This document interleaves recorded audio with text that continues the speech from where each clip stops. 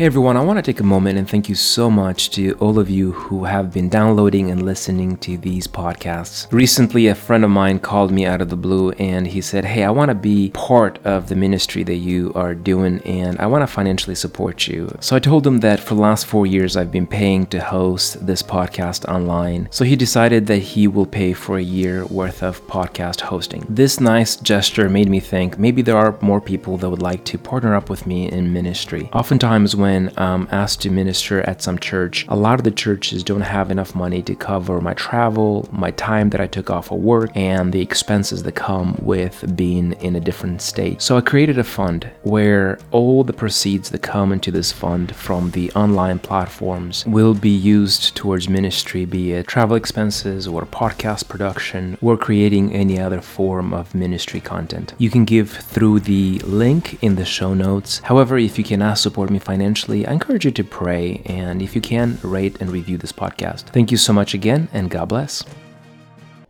Good morning. It's good to be in the house of God, amen?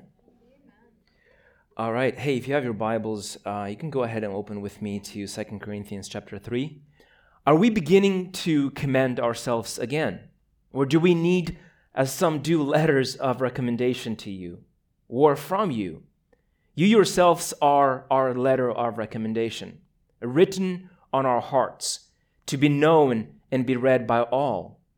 And you show that you are a letter from Christ, delivered by us, written not with ink, but with the Spirit of the living God, not on tables of stone, but on tables of human hearts.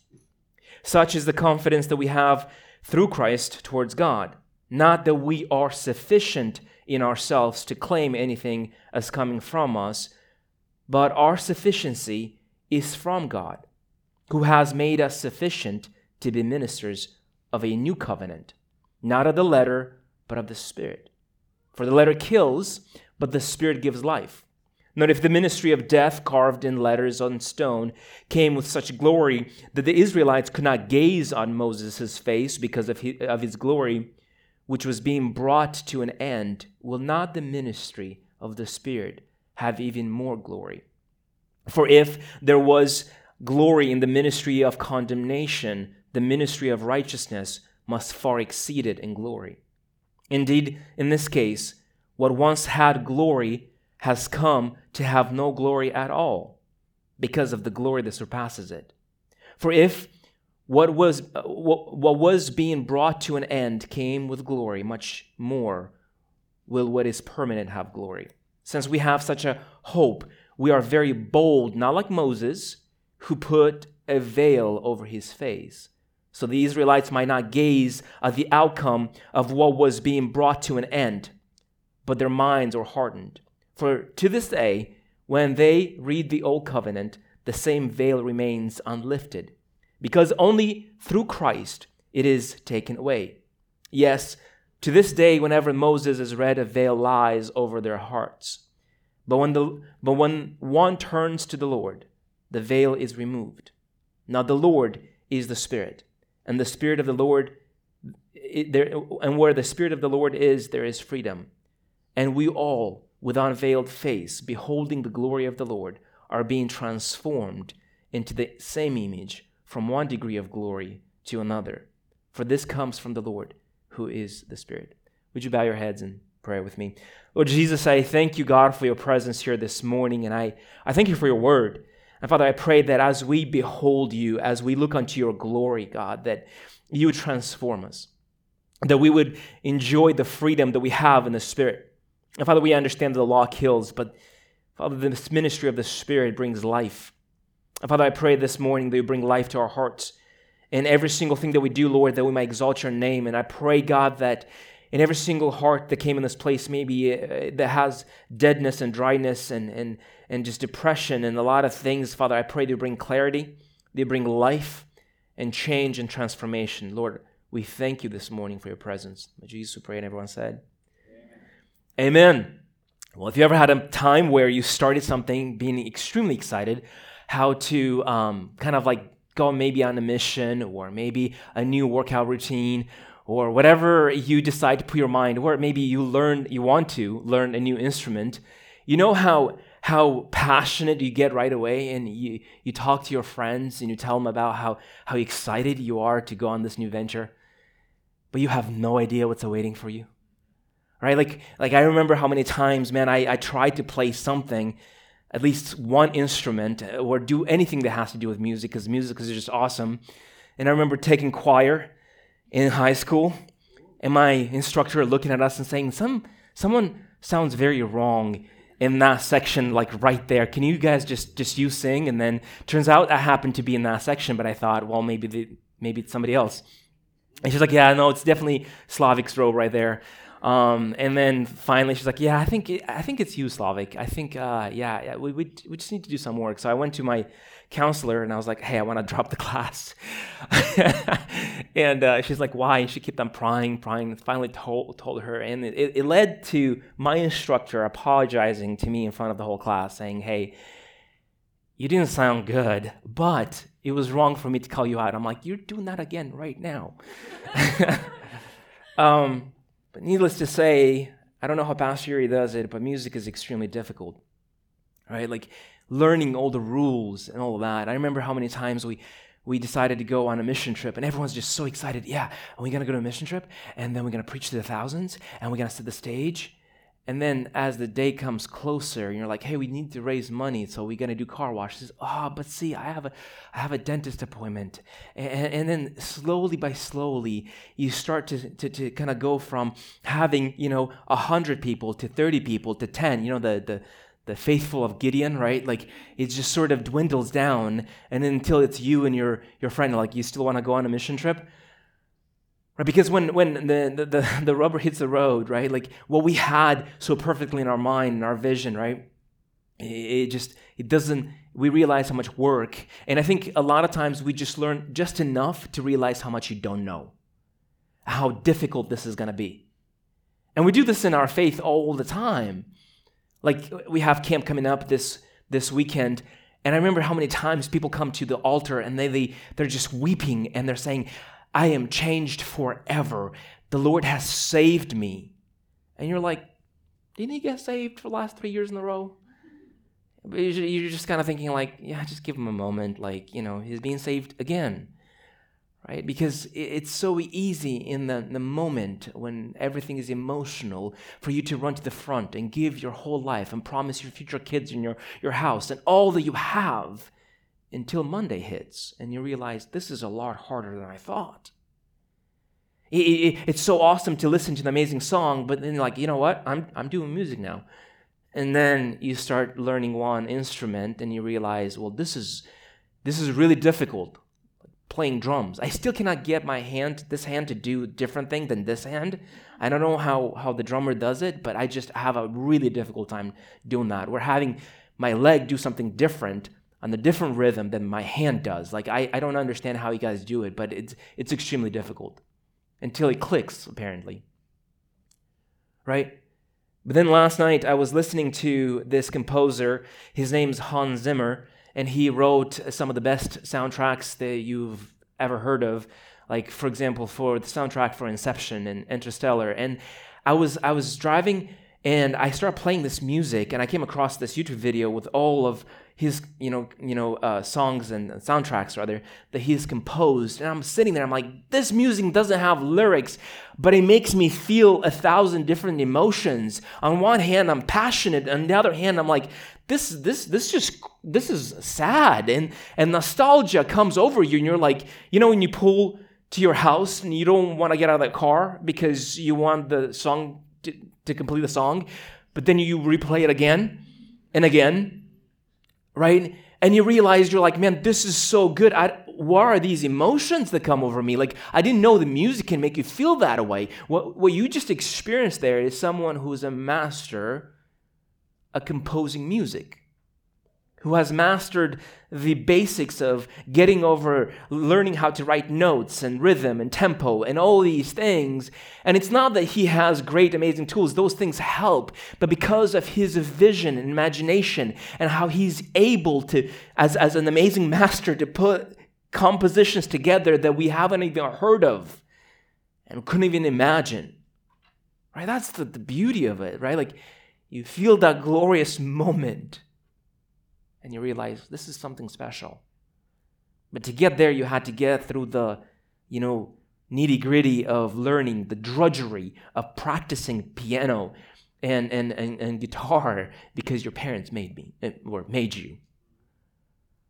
Right? And then the moment you start to, there's a freedom and there's a transformation that comes over you when you know the basics and you know how to play very well. There's a freedom. I mean, Pastor here gets on the piano and he's singing, he's praying, and he's playing. And I'm like, how? I can't pray without actually thinking what I'm going to say next. Right? Because he's mastered it. He's able to have a freedom that I've never experienced. Right? So when it comes to our walk with the Lord, right?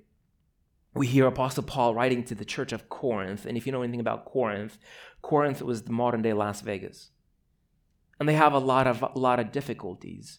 They obviously have a lot of people who are extremely lascivious. And if you don't know what that means, it's someone that just sleeps around and does a whole bunch of horrible things.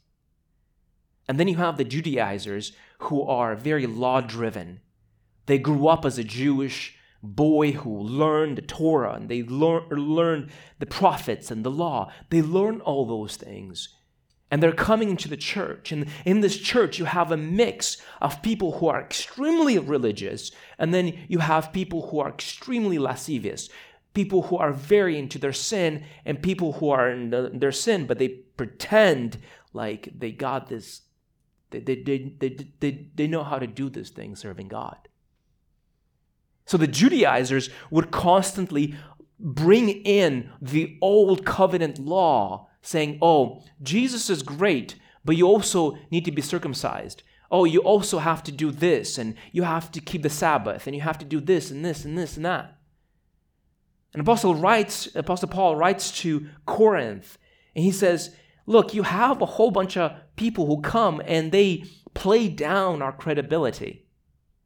And they say things like, who is Paul? Like, let me assert my authority. And he says, and Apostle Paul says, do I need to write you with letters of recommendation that you should listen to me? Oh, here's a letter of recommendation for you. Your very lives that have been transformed by the power of the gospel. Your life has been so transformed, and that in itself is my letter of recommendation to you.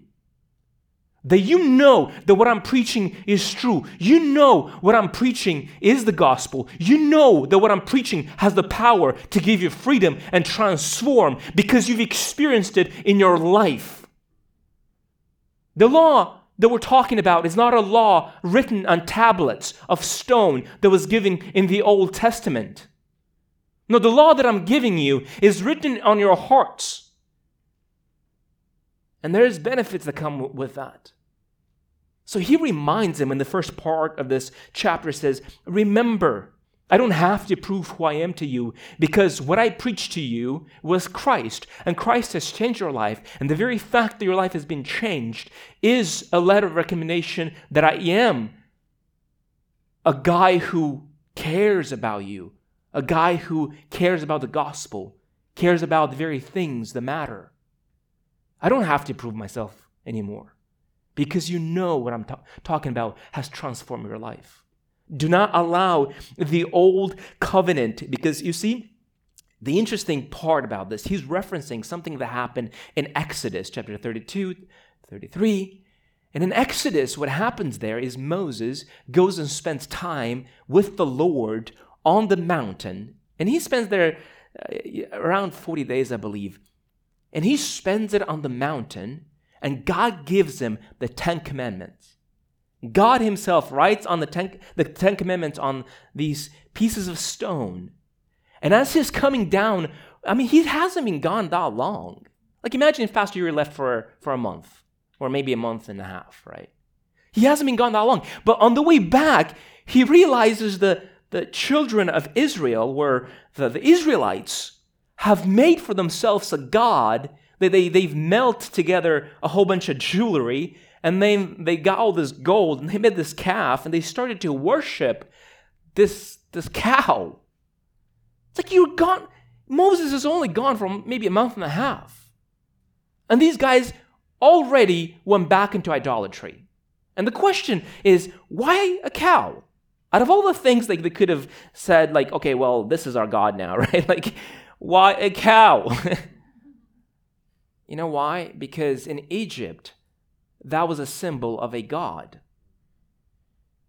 Right? And I think a lot of times in our own generation, right, most of us, a lot of us, I wouldn't say most of us, but a lot of us came from the old Soviet Union, right?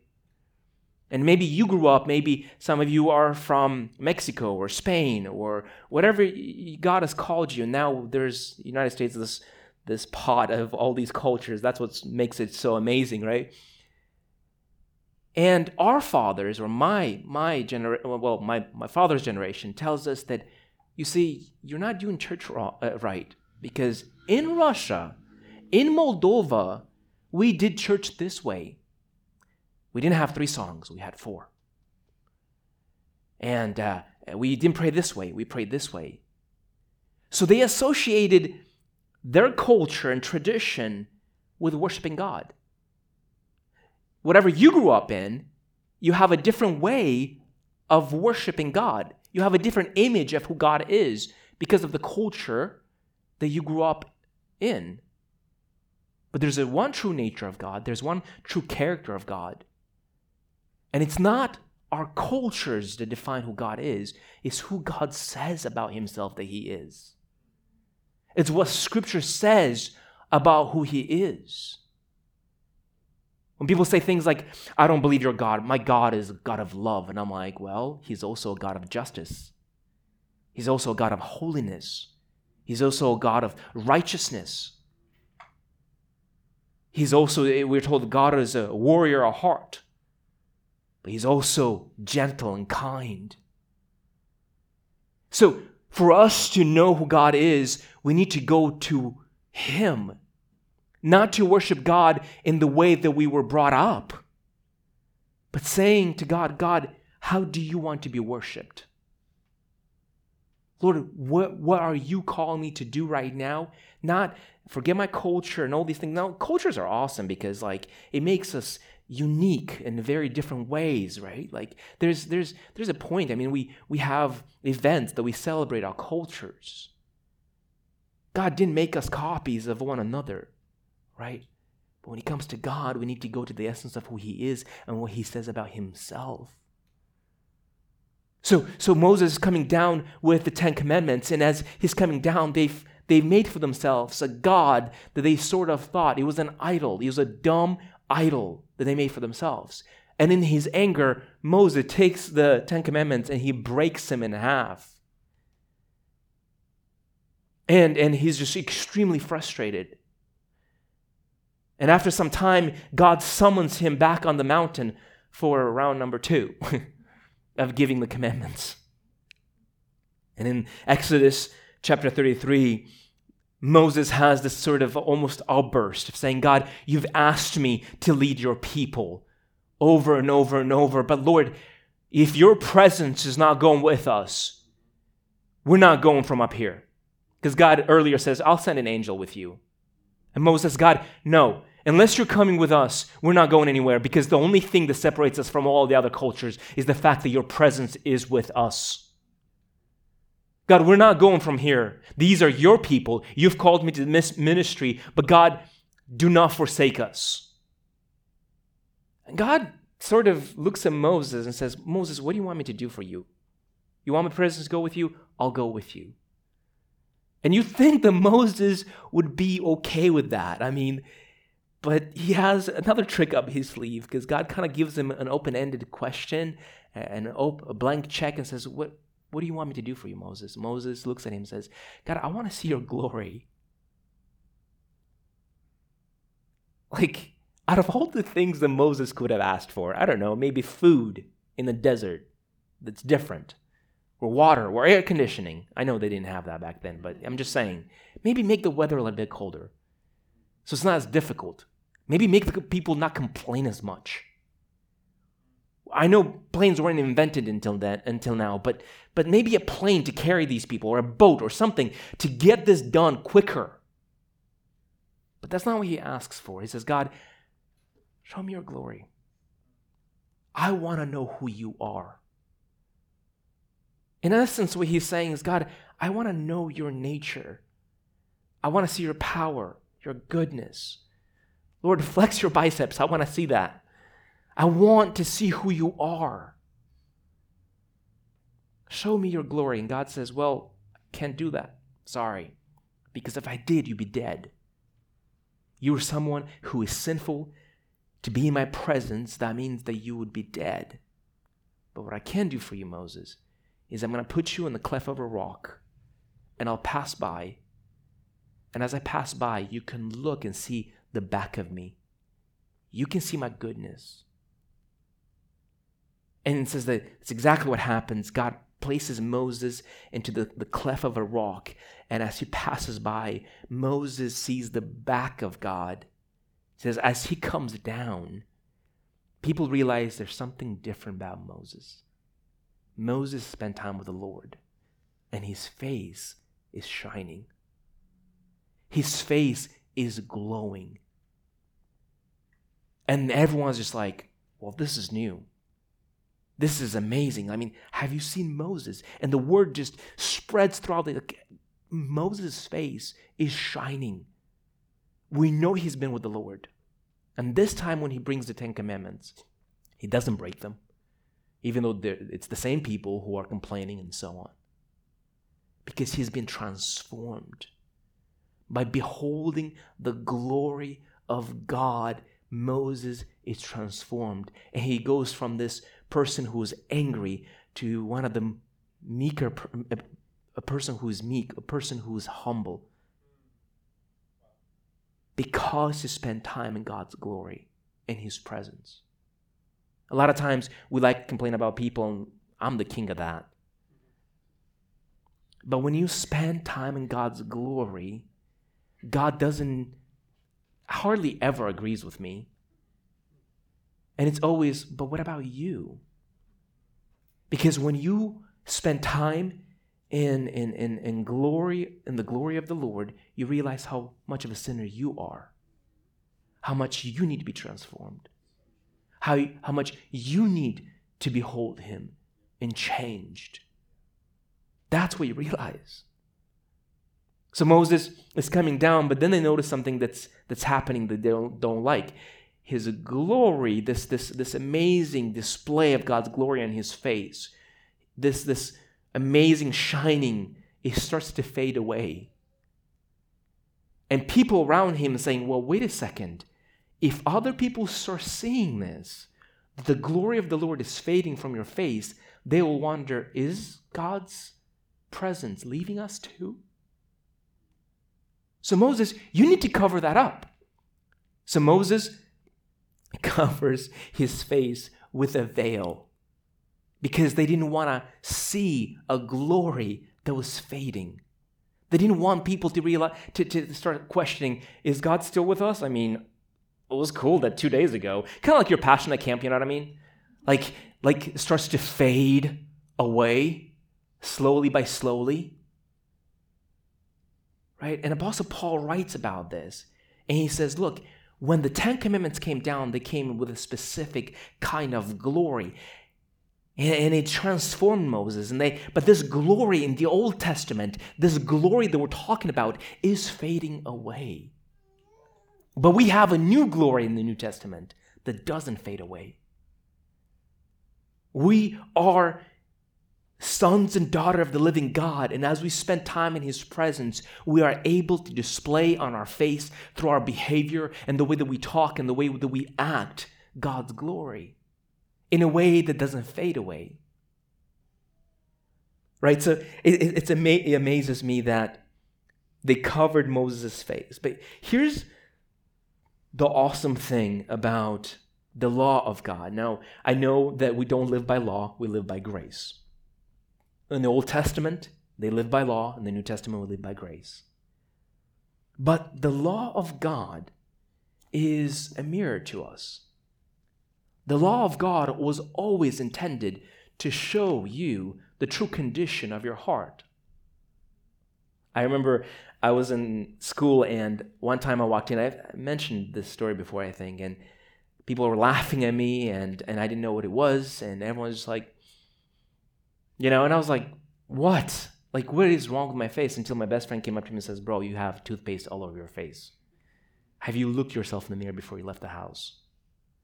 So I went and wiped the toothpaste off my face, and I realized what was wrong with me. A lot of times we would go to trips, and there was like a whole bunch of us. There was a group of girls and guys, and these girls decided to prank one of her friends because she would not wake up. Like, no matter what you did, like you threw water, like she could not wake up like on time, and you couldn't wake her up. So they decided that they write loser on her forehead, which I don't recommend anyone to do to their friend. And people were laughing. And then I saw this when she's coming down the stairs, and I see someone walking around with loser written on, and then she finally figures it out, goes to the bathroom, comes out and says, you know what? You guys are the losers because you misspelled losers and you spelled it backwards. Because when she was looking in the mirror, she saw loser spelled backwards, right? And you're like, no, it's spelled right, in the right direction, right? Because even looking at that, you have a wrong interpretation because it flips your image, right? So a lot of times when we come to the Word of God, we see our true nature, but also we have to understand it in the right context. And a lot of time we have misunderstandings of what is wrong with us, but we know something is wrong with us. You cannot go to a mirror in the morning and realize there's a massive zit on your forehead and think, oh, that's how it should be. You realize, okay, I need to do something about that. That's what mirrors do. They show us the true condition of our heart, and that's what the law of God does. But I don't know about you, but the older you get, the more you get in front of the mirror, you're like, another day, right? Like, is this what I look like now? Like, and it could be almost like, especially if maybe you had a breakout on your face or something is wrong on your face, it could almost be depressing, right? Because you're like, oh, that doesn't look good. And I think a lot of times when we come to the law of the Lord, we realize how sinful we are. We realize that there's something on us that is not right. And you can respond in two different ways. You can either deal with what's happening, or you can just ignore it and move on. And that really depends on what you're motivated by. Because if you come to the Word of God and the law of God and you realize, this is what I'm doing is sinful, this is actually messing up my spiritual life. There's a story in the old kind of English, Queen Elizabeth. She would put makeup on because she, back in the day, people wanted to look pale. And they had this makeup they would put on. But at that time, they didn't know that makeup had lead in it. So the more she put on this makeup, the more it would cause breakouts. And history shows that, well, at least some people think that she actually died of lead poisoning because the more she tried to cover things up, the worse things got. The very thing that was covering her imperfections was actually killing her, was causing the imperfections in her face. So in church, what that looks like is you come to and you read the Bible and you realize your life does not measure up to the law of God. And if you're motivated by the fear of man, what you're going to do is you're going to try to, at least if you're far away from church, I've seen this happen over and over and over, you'll try to cover it up. You'll retreat. You won't show up to church as much. You will come late and leave early because you don't really want people to ask questions. You don't want them to find out the true nature of your heart. So you will shield yourself from any kind of responsibility, any kind of authority, any kind of person, even a best friend. They will look to you and say, hey, there's something wrong with your spiritual life. So you will hide yourself. You will cover your face. And maybe that's a bit extreme for you, and you're like, yeah, hey, I don't want, because when you put a veil over your face, it's very, very obvious. And people walking around like, is that a person or is that a mummy? Because I don't know anything about them. Right? So maybe that's extreme for you. So the next thing that you will do is, I'll just put a mask on. So you come to church and you're the worship guy. the mask with the worship, like, Jesus, I love you. And you just have this worship, and everyone at church knows you as the worship guy. But then you go Alkai and you hang out with your other homies and cronies and all the other people you hang out with, and you're a completely different person. You're no longer the worship guy. You're the guy who has a foul language, and like you're the guy who completely has a different, because you just put a different mask on. You see, the problem with veiling your face and your mask is you realize pretty quickly that if people were to actually see the truth about you, to see who you really are, they might reject you. And then you wonder why you're so lonely in the crowd full of people is because you haven't allowed anyone to truly know you. You've been hiding behind veils and masks. And then you wonder, well, City Hill Bellevue is not that friendly because you're not allowing people to truly see you.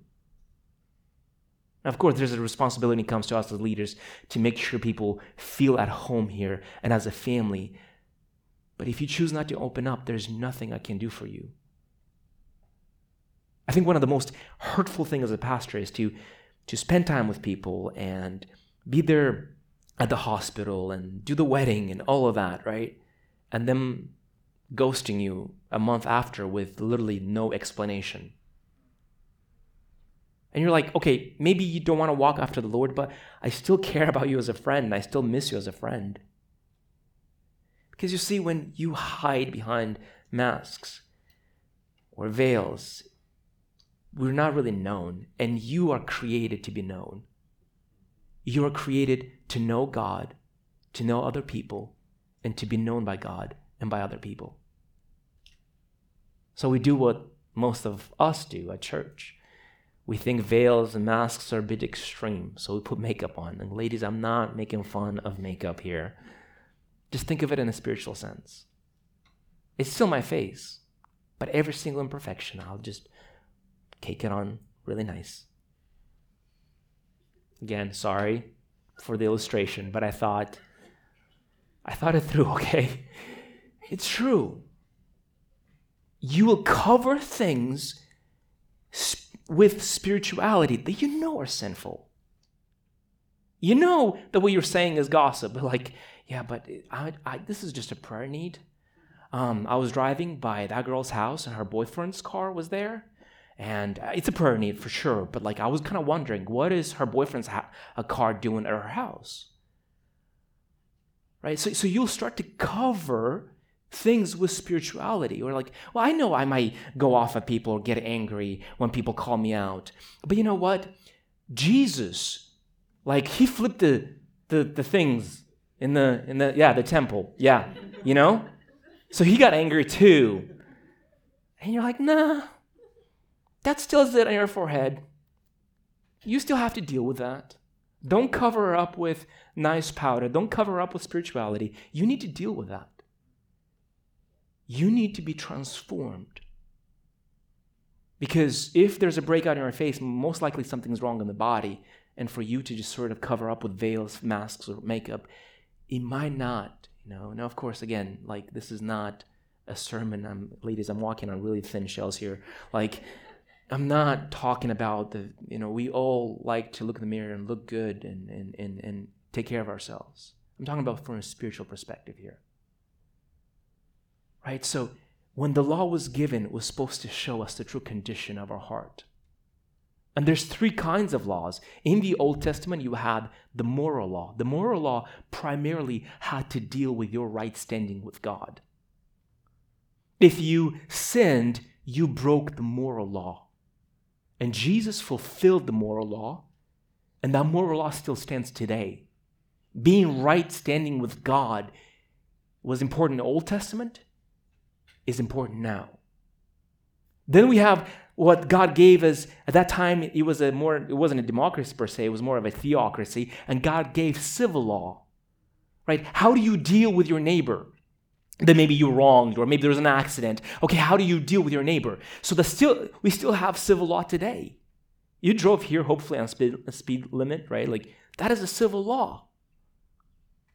So the moral law has to do with right standing with God, The civil law has to do with right standing with other people, when people around you, right? Treating each other, in a way that is fair and appropriate. And God gave a third set of law called the ceremonial law, which primarily had to do with being right standing with the identity or the purpose that God has given you. So the Israelites, they had the ceremonial law, the civil law, and the moral law. The ceremonial law were things like don't eat shellfish, don't cut the hair on the side of your forehead, temples, right? Don't tattoo your body.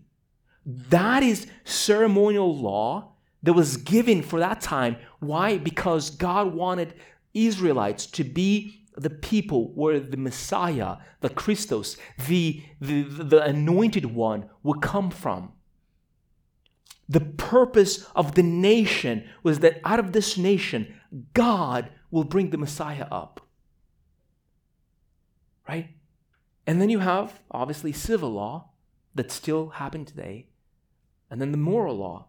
Now, a lot of people think things like, oh, Jesus paid the price. I no longer have to, but we're still bound by the moral law and by the civil law.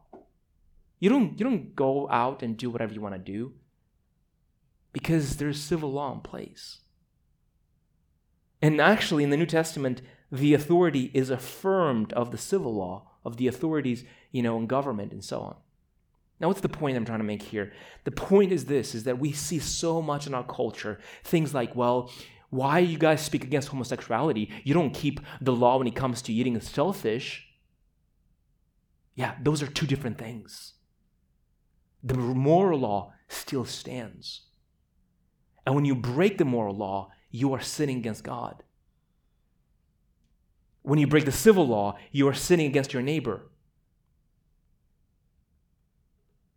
So how do you keep your relationship with the Lord? How do you not sin? How do you make sure that whenever you make a commitment to follow the Lord, you actually follow through? How do you make sure that the passion that you had first for the Lord, it doesn't die out? How do you make sure that you actually carry through? Well, how do you make sure any of this happens? Well, here's where Apostle Paul writes, and he says this, verse 12, since we have such a hope, we are very bold, not like Moses, who put on a veil over his face, so the Israelites might not gaze at the outcome of what was being brought to an end. Remember how I talked about the fading glory? But their minds were hardened. For to this day, when they read the Old Covenant, the same veil remains unlifted, because only through Christ it is taken away. Yes, to this day, whenever Moses is read, a veil lies over their hearts. But when one turns to the Lord, the veil is removed. Now the Lord is the Spirit, and the Spirit of the Lord, where the Spirit of the Lord is, there is freedom. And we all, with unveiled face, beholding the glory of the Lord, are being transformed into the same image from one degree of glory to another. For this comes from the Lord who is the Spirit. So how do you make sure that you have a passion for the Lord constantly? Is by when you come to the law of God, you're not motivated by fear of man and trying to cover your face with veils, masks, and makeup. But you understand the fear of God, and you understand that you can't hide from God, and that we are all sinners, and we are in desperate need of our Savior. And I don't know if you remember how many times I've said there's two ways to actually get saved. I know, it's not heresy. It's by being perfect, or having Jesus as the Lord and Savior of your life, who has lived a perfect life, who has died for you.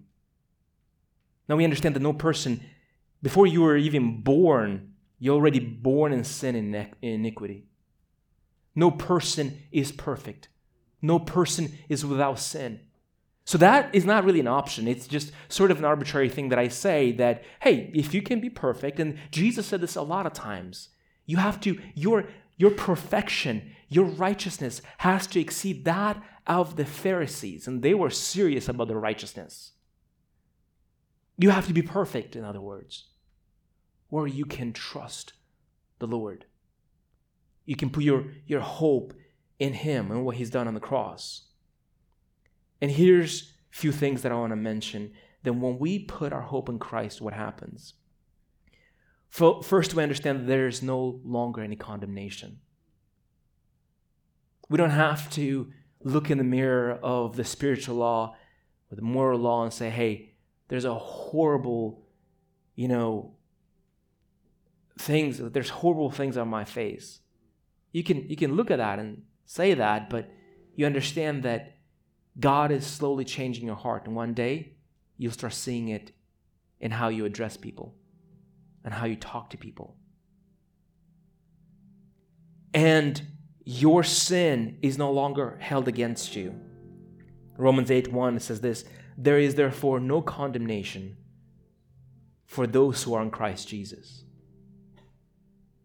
The law condemns, and Apostle Paul says that the law condemns, but in Jesus there's no longer condemnation. Right? The second thing is that if you are in Jesus, if you are in communion with Him daily, there will be a transformation that lasts. I heard this morning, I think I saw it online, basically says that a guy wrote that if you act like the devil but claim to be Christian, you are of the devil. And I was like, well, that's a bit harsh. You see, if you're a Christian, if you spend time with Jesus, you will be like Jesus. There will be a transformation that constantly happens. Now, at the beginning, you might not be able to see it, but eventually you will. So there's no condemnation for your previous sin. There's a transformation. And here's where that transformation comes from. The word here in the Greek is metamorphosis, where we get our kind of like the idea of a caterpillar turning into a butterfly, right? Like this change, this transformation that happens. 2 Corinthians 3:17, the last two verses in the same chapter says this, now the Lord is the Spirit, and where the Spirit of the Lord, there is freedom. And we all, with unveiled faces, beholding the glory of the Lord, are being transformed into the same image from one degree of glory to another. So as we behold, as we uncover our face, and we look in the perfect image of Jesus, we are being transformed into His image. I always bring this example of if you ever put a puzzle together and it's so extremely difficult if you don't have a picture. But the moment you have a picture, then things start to make sense. Like, well, this blue thing kind of goes here, and this is a corner thing because it's like this, and you start putting it together. Right? So how do you figure out your life? Well, if you just, to me it's so frustrating to listen to some of these artists, right? And one of them tells you to lose yourself. Another one tells you to find yourself. I'm like, which one is it? Tell me. Like, take my credit card. I'm willing to pay. Like show me which one is it. Because they're extremely confused like the rest of the culture. It's the blind leading the blind. You want to see what your life should look like? Look unto the person of Jesus. You want to know what your true, authentic self is looking unto Jesus and who Jesus made you to be. Is making this amazing transformation in your heart by beholding Jesus. As you behold Him, you are being transformed. Now, we talked about how Israelites had the ceremonial law. When Jesus came, that was abolished because, hey, that was enough for that time, for those people to show that they're the special people of God. But when Jesus came, He gave us a new identity. And the marks of a true Christian is this, as Galatians 5:22 and 23 says this, but the fruit of the Spirit is love, joy, peace, patience, kindness, goodness, faithfulness, gentleness, self-control. Against such things there is no law. Remember I talk about how ceremonial law, civil law, moral law. Moral law has to do with your right standing with God. Civil law, right standing with your society, where your peers. And then you have the ceremonial law that basically in essence is, hey, what is the true nature of who you are, what the purpose of your life, the identity of your life. And the true nature of a Christian is to have the fruit of the Spirit develop in them. The true nature of a Christian. Measure your Christianity not by how big your ministry is or how many people know you, but how loving, joyful, peaceful, how patient and kind you are, how good and faithful you are. When you behold Jesus, you are being transformed to that same image. And because of that, because He is doing, by you beholding His glory, just like Moses, right? You are being transformed. You have a freedom that you never had before. Pastor Yuri doesn't get on a piano and goes, oh, which note was that? This note. There's a freedom that he has. He no longer has to actively, constantly think about every single rule to follow to make sure this. No, this comes naturally. When Jesus is the master of your life and He is flowing through you through the Holy Spirit, you don't have to think about, oh, I better not commit adultery. I better not kill anybody today. Like, I know the 613 laws, I have to keep all of them today. No, it's a natural thing. It happens instantaneously because the Holy Spirit is the one living through you. And every single thing happens instant. There's a freedom in that. You're no longer walking around like, oh, I better keep this. Like, I see this so many times in new Christians where like God just pulled them out of the mud and you're like, you know what? Everyone is a heretic. And you're like, yo, like you just got pulled out of the mud. And I'm like, don't go from one extreme to the religious, legalistic extreme here. There's a freedom in Christ that if you just spend time with Him, then you don't have to think about all these other sins because you will be like Him. You will be transformed. C.S. Lewis writes on the nature of glory, and he says, I don't know what glory really is. Like, what is glory? I thought of glory as being fame, but fame sounds like there's a competition with other people, and it sounds more of like a hellish idea. Right? Well, is it being, he uses his word luminous, right? Like, he says, yeah, that sounds kind of nice, but like, do people want to walk around like a light bulb? That would be kind of weird. So what is glory? And he concludes and he says, glory is actually being famous with God. For God to know you, and in the end to look at you and say, well done, good and faithful servant. Not because of the size of your ministry and what you did, but because of how obedient you walked and how in step you walk with me daily.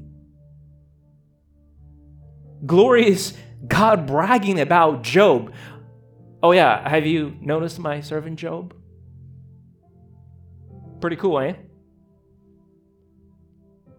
And I think so many of us look in the mirror and look in the spiritual law to try to please others, to try to have a right standing, but we kind of like forgo this, the most important thing, that is the glory of God.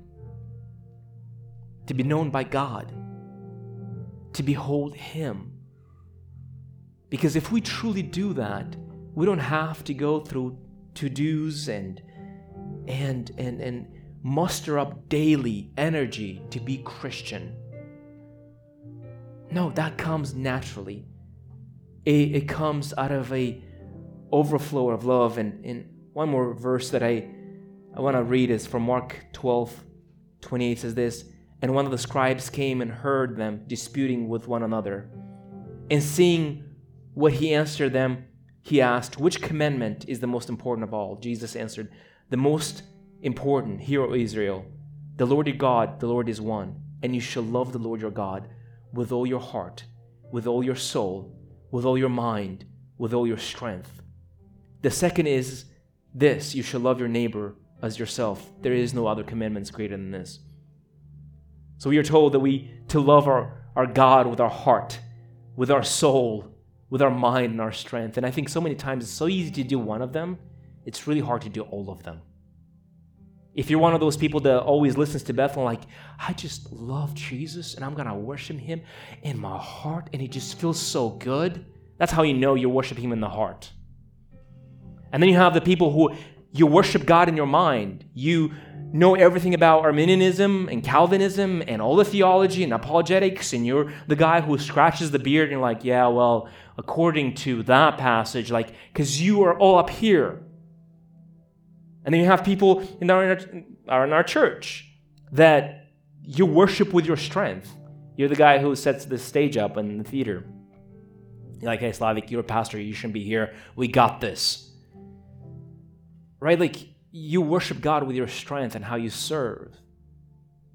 And then you have people who are very relational, and the way you serve and you worship God is having those emotional connections with other people, and you're all about the soul and making sure. Now, it's easy to come and just set up the stage and not have a relationship with God otherwise. It's easy to listen to your worship music and come to the altar and then live ungodly for the rest of the week. But God wants a complete transformation. He wants your heart, he wants your soul, he wants your mind and your strength. That in all things you might love him. And as you love God, you will love your neighbor. And there will be a healthy dose of also understanding that you are valuable to God. Because even though the cross is a place where we found how horrible we were and how sinful and how dead in our trespasses we were, at the cross we also find out how much God cared for us. At the cross we also know that God values us. So, to bring all this to a conclusion here before we call it to prayer, I want to ask you, what have you been trying and it's just not working? Maybe you've been trying it in your own strength. Maybe you are going to the Bible and to you it's a rule book of the things that you should and you shouldn't do. Maybe you've been hiding behind veils and masks and makeup, trying to put on a show that you know it's not true. I'm asking you to remove all of that and behold Jesus. As you behold him, you will be transformed. Now, how do you behold Jesus? By seeing what he's doing around us. By seeing what he's doing in your heart. By having fellowship with him daily. And sometimes every minute of your life. By beholding him, we are being transformed. And there's a freedom. Should you drink? Should you not drink? Should you get a tattoo? Should you not? And people start crazily argue about all this. I'm like, it might not be a sin to drink a cup of wine, or a glass of wine rather. But I'm like, I just don't care for it. I just don't care for it. So things that used to be so overwhelming, I shouldn't do this. No, when you're about the things of God, you're like, but why though? I don't find joy in that. There's a old song that says something along the lines of, look unto Jesus, and the things of this world will become strangely dim. I think John Piper says a quote, he says that the only way to overtake an addiction or a love is by replacing it with a greater love. Right? How do you overcome? By having joy in something that's so much more splendid and glorious. And that is beholding Jesus. And that is my hope for you this morning, is that as you go throughout the week, you encounter him, you behold him. Thank you for listening to this podcast, and my hope is that this message inspired you to live in light of eternity. Please make sure to subscribe, and it would mean so much to me if you could rate and review this podcast. If you have an event that you'd like me to speak at, I would love for you to reach out to me via my website. You can also support this ministry via Patreon or the website. Thank you again, and God bless.